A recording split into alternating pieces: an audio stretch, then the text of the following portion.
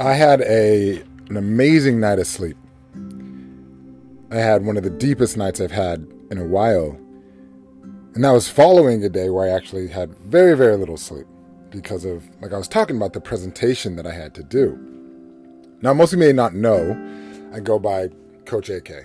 And part of the reason why I go by Coach AK is because, yes, I do coach, but I've also played a lot of sports. I played sports professionally and also coached professionally. Now, the reason why that's so important is because as coaching and even as an athlete, what you know and what you learn is that to really get the gains that you want, you have to focus on recovery, meaning taking some off days. Because if every single day you go hard and hard and hard, it's going to come to a point where you may actually injure yourself. It's actually in the recovery where the growth happens. There's a term called this, and it's actually called supercompensation. And it's a process in which you load or you build, and then you take some time off, a recovery. I couldn't say this couldn't be even more as important for entrepreneurs or individuals trying to achieve their goals, or just trying to get any type of process to begin with. Now, within sports, what ends up happening, it could be called an injury.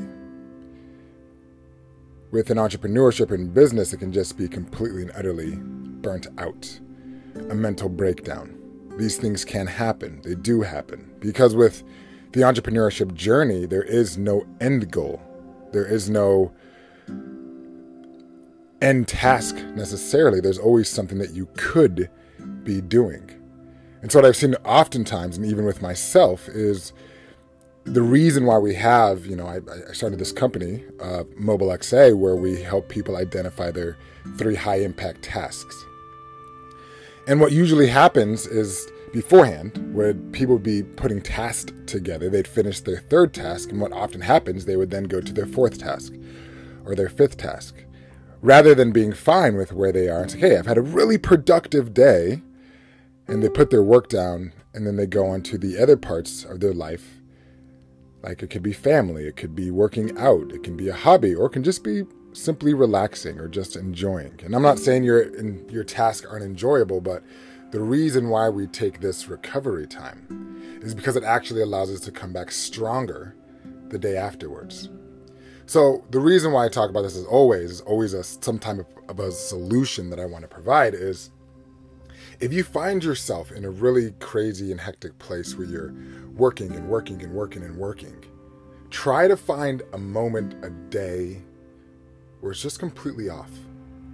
You realize that some of your results actually happen not on the days that you are working, but actually on the days sometimes that you're not working, where you might have a clearer head. You realize that you're more open to opportunities. You're more open to just the situations around you, or just gives you a better sense of clarity. So if you're really in that moment where you feel like you are trying to get results and really trying to get results, maybe what you need to do is not do more, but it may actually be doing less. So find some time to take some R&R for yourself. Actually plan it in your schedule per day, per week, per month, because you realize about how much gains actually happen when you actually take that time to recover for yourself. Take care, y'all.